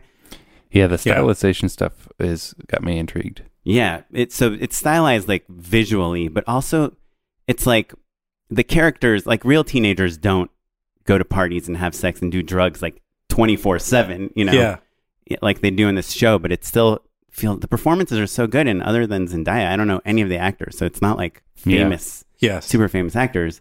And at the end of the episode, I was like, who the hell directed this? And it was Augustine Frizzell, who had been on our podcast. And like once I saw that, she was like, yeah, I'm working on this thing for HBO. Yeah. And we watched her movie, Never Going Back, right? Is that what it's called? Like it's like so obvious why she directed this pilot. Yes. Her feature is about, it's like a much kind of simpler story, but it's just about two teenage girls that are best friends and want to get out of town. like to party. Yeah. And have a great relationship. Yeah. And it's like kind of like a slice of life type of movie. But the connective tissue. But their performances just feel, again, like hyper real, but also like hyper unreal. I don't know. So I just thought it was like a perfect example of like a voice and a director bringing, and she didn't write the script or create the show or anything, but how she brought something special to that pilot. And it's so hard to figure out as a director, like what you are contributing, you know, as opposed to like just trying to not fuck up like someone else's script. Totally. I was reading, there was an article that was written about the show. I haven't seen it. I want to, and you're selling me further on it. But that said that actually teenagers are like having less sex and doing less drugs than like ever before in 50 years. Or something. Yeah. Well, I feel like I've heard that as well. They're substituting. I think the drugs nowadays are your phone. Yes. Right. And the sex is probably just pornography. Sure. Yeah. There you go. But it's kind of like it's turning into Demolition Man, where it's like no one actually needs to like be in the same room to like have any of those experiences. Boy, as a kid, what a letdown. Yeah. Do you remember? It's like, oh man, this is going to be a good. I can't believe my parents are letting me watch this movie, and then they just put on helmets, and they're like, oh, that was great. I remember it as what a kid. happened to that Sandy Bullock? Yeah, right. Sam, what you got? Me next? Yeah. I like to put the guest in the middle. Ooh, speaking of... I've never noticed that, but you know, only 176 episodes. Mine is going to be TikTok. Oh, yeah. Has anyone done TikTok before? So after we sat down, I spent, I don't know, like an hour or two. I was like, oh my God, this is so much. Yes. And it genuinely made me a little scared because I was like, you could just watch this forever. Yes. Has TikTok been an unpaid endorsement before? By another creative executive. That's okay. No, I'm all for the double down though. Okay. Yeah. What's interesting about it is totally the rebirth of Vine, more or less. It was Musical.ly, and then Musical.ly got bought by TikTok, which was a big company overseas, and they've just like brought it over here in a big way.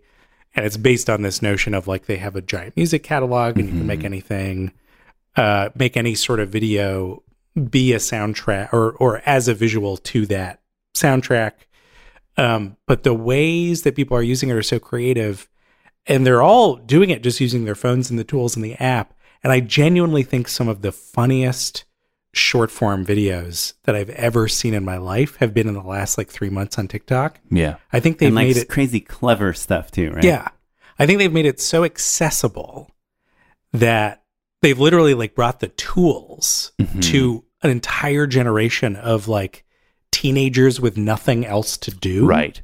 And also the drive for social capital. Yeah. Like the only things that's important as a teenager is being cool. Yes. So like getting a lot of views on your TikTok video. What do you call them? TikToks? Views. Views. Yeah. Views and hearts. But what's the video object is Is it TikTok? Is it TikTok? Yeah. Yeah. So getting likes on that TikTok Yeah. is the coolest thing you can do. That's Yes. cooler than driving a cool car or whatever. Yeah, but what's interesting about TikTok, it's like the unFacebook because it has like zero to do with your friend network, right? And it's like Yes. part of their algorithm is about just like spreading these like catchy ideas to people, and it doesn't Yes. like as soon as you start, even if you have no friends, you're starting to see things from people and interacting with them or remaking their videos, Yes. right? And it's very, it's everything that this generation is. So sometimes it's edgy and offensive, but it's also incredibly progressive. Like there's like such heavy diversity on the platform. and it'll be like really emotional videos, right? In the middle of you all can go that down nonsense. like any rabbit hole you want, but there's like incredible creativity. There's like people who are just absolutely brilliant at makeup. There's people who are like showing off that they're like a year sober. And then there's people playing essentially what are UCB like comedy games. Right. Like a meme meets a song. So everybody playing this sort of like same game with this song, and people then like one-upping that game and then like forking off of that game. It's like, it's genuinely an evolution of comedy. And I think it's replacing like sketch. Do you think everything kind of, you know? Do you think if you ever run for political office, anything you put on TikTok will end your I think that career? that option is long in my shadow. Okay. Well, I'm sorry to hear that. There goes my write-in nomination. You write it whatever you want, buddy. Yeah, that's true. There you go. Sam's like, I mean, you can still nominate me. Yeah. It's only 23 candidates. I didn't say I didn't not want to beat my dad. Matt, you got anything? Yeah. So kind of similar to yours. Have you guys watched Legion? Yes. FX show? Yeah. I watched the first 2 seasons of it, and I haven't started season 3. So those season 3 posters are so good. I So was good. like, oh, I'm going to give this a shot. Yeah. And also, it's the perfect category of a show my wife probably won't like. Yeah. And so that if she's out doing something, that's a very narrow number of shows that I have. Sure. Rick and Morty isn't back yet, so I was like, what am I going to do? So I started it. It's great in It's ways wild. I did not expect. And so we had a director named Sarah Adina Smith on, and I'd seen her feature Buster's Malheart, which was like psychedelic and weird and really out there. And I was like, oh, she's done some episodes of Legion. Huh. That doesn't make sense to me. Sure. And then I saw an episode and I was like, oh, of course. In the same way that Augustine doing Euphoria, I was like, of course, Yeah. Sarah has done episodes of this show. It's really psychedelic. They're not super worried about telling a really concise or tight story. They're playing with time and, memory and false narratives and all sorts of cool psychedelic stuff. It's crazy that it's a TV show. Well, that's kind of like the It's theme wild. of the show. I think Noah Hawley, right? Yes, He made the yeah. show the same way I did Fargo.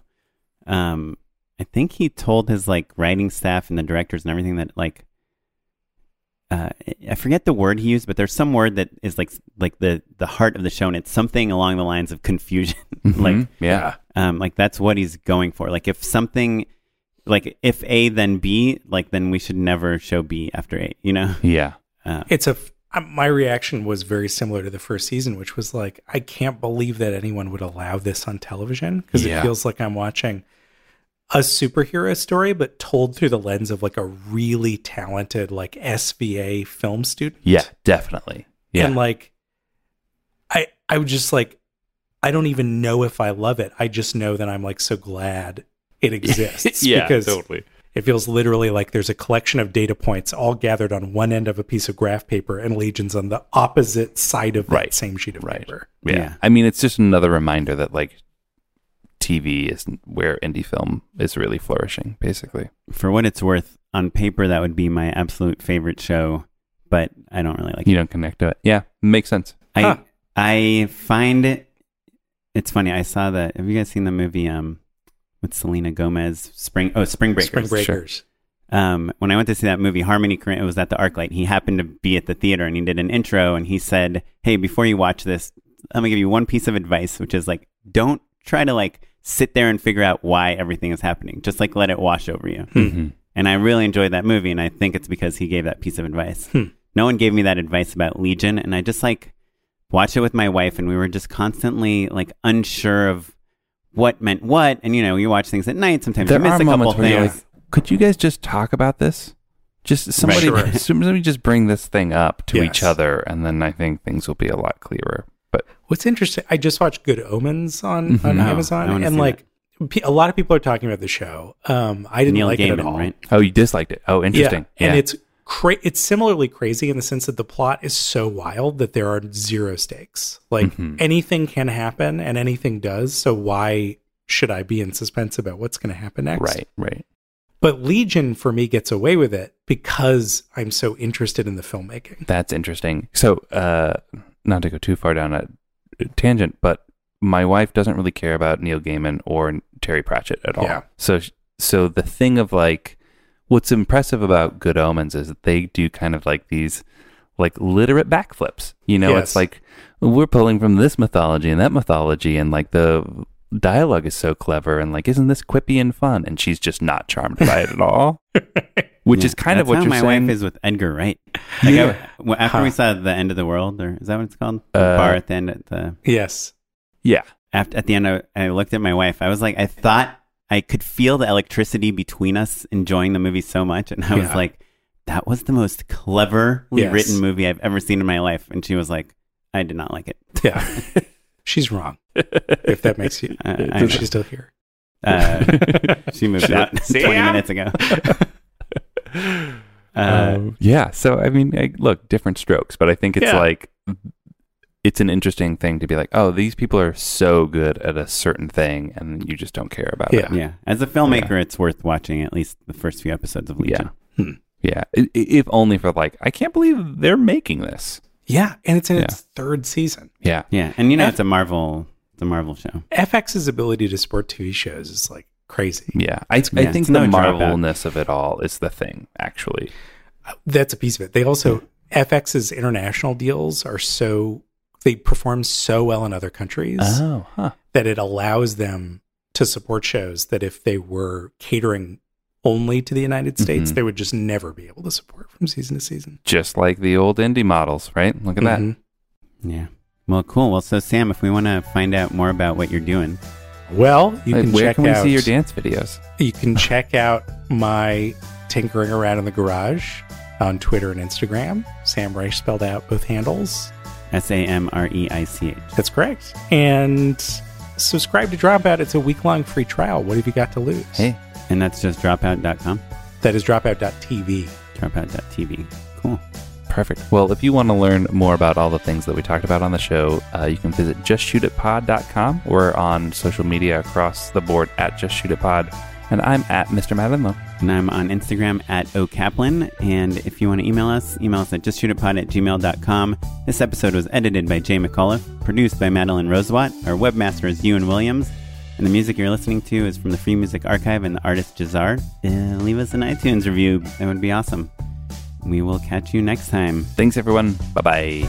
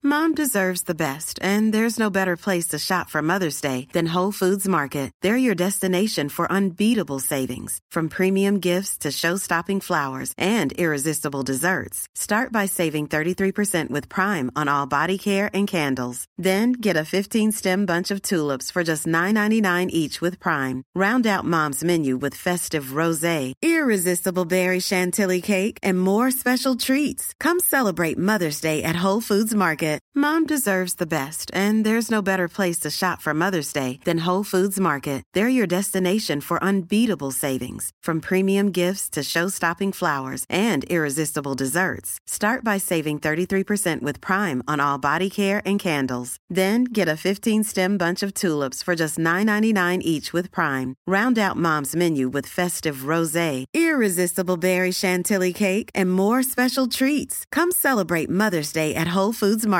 Planning for your next trip? Elevate your travel style with Quince. Quince has all the jet-setting essentials you'll want for your next getaway, like European linen, premium luggage options, buttery soft Italian leather bags, and so much more. And is all priced at 50 to 80% less than similar brands. Plus, Quince only works with factories that use safe and ethical manufacturing practices. Pack your bags with high-quality essentials you'll be wearing for vacations to come with Quince. Go to quince.com/pack for free shipping and 365-day returns.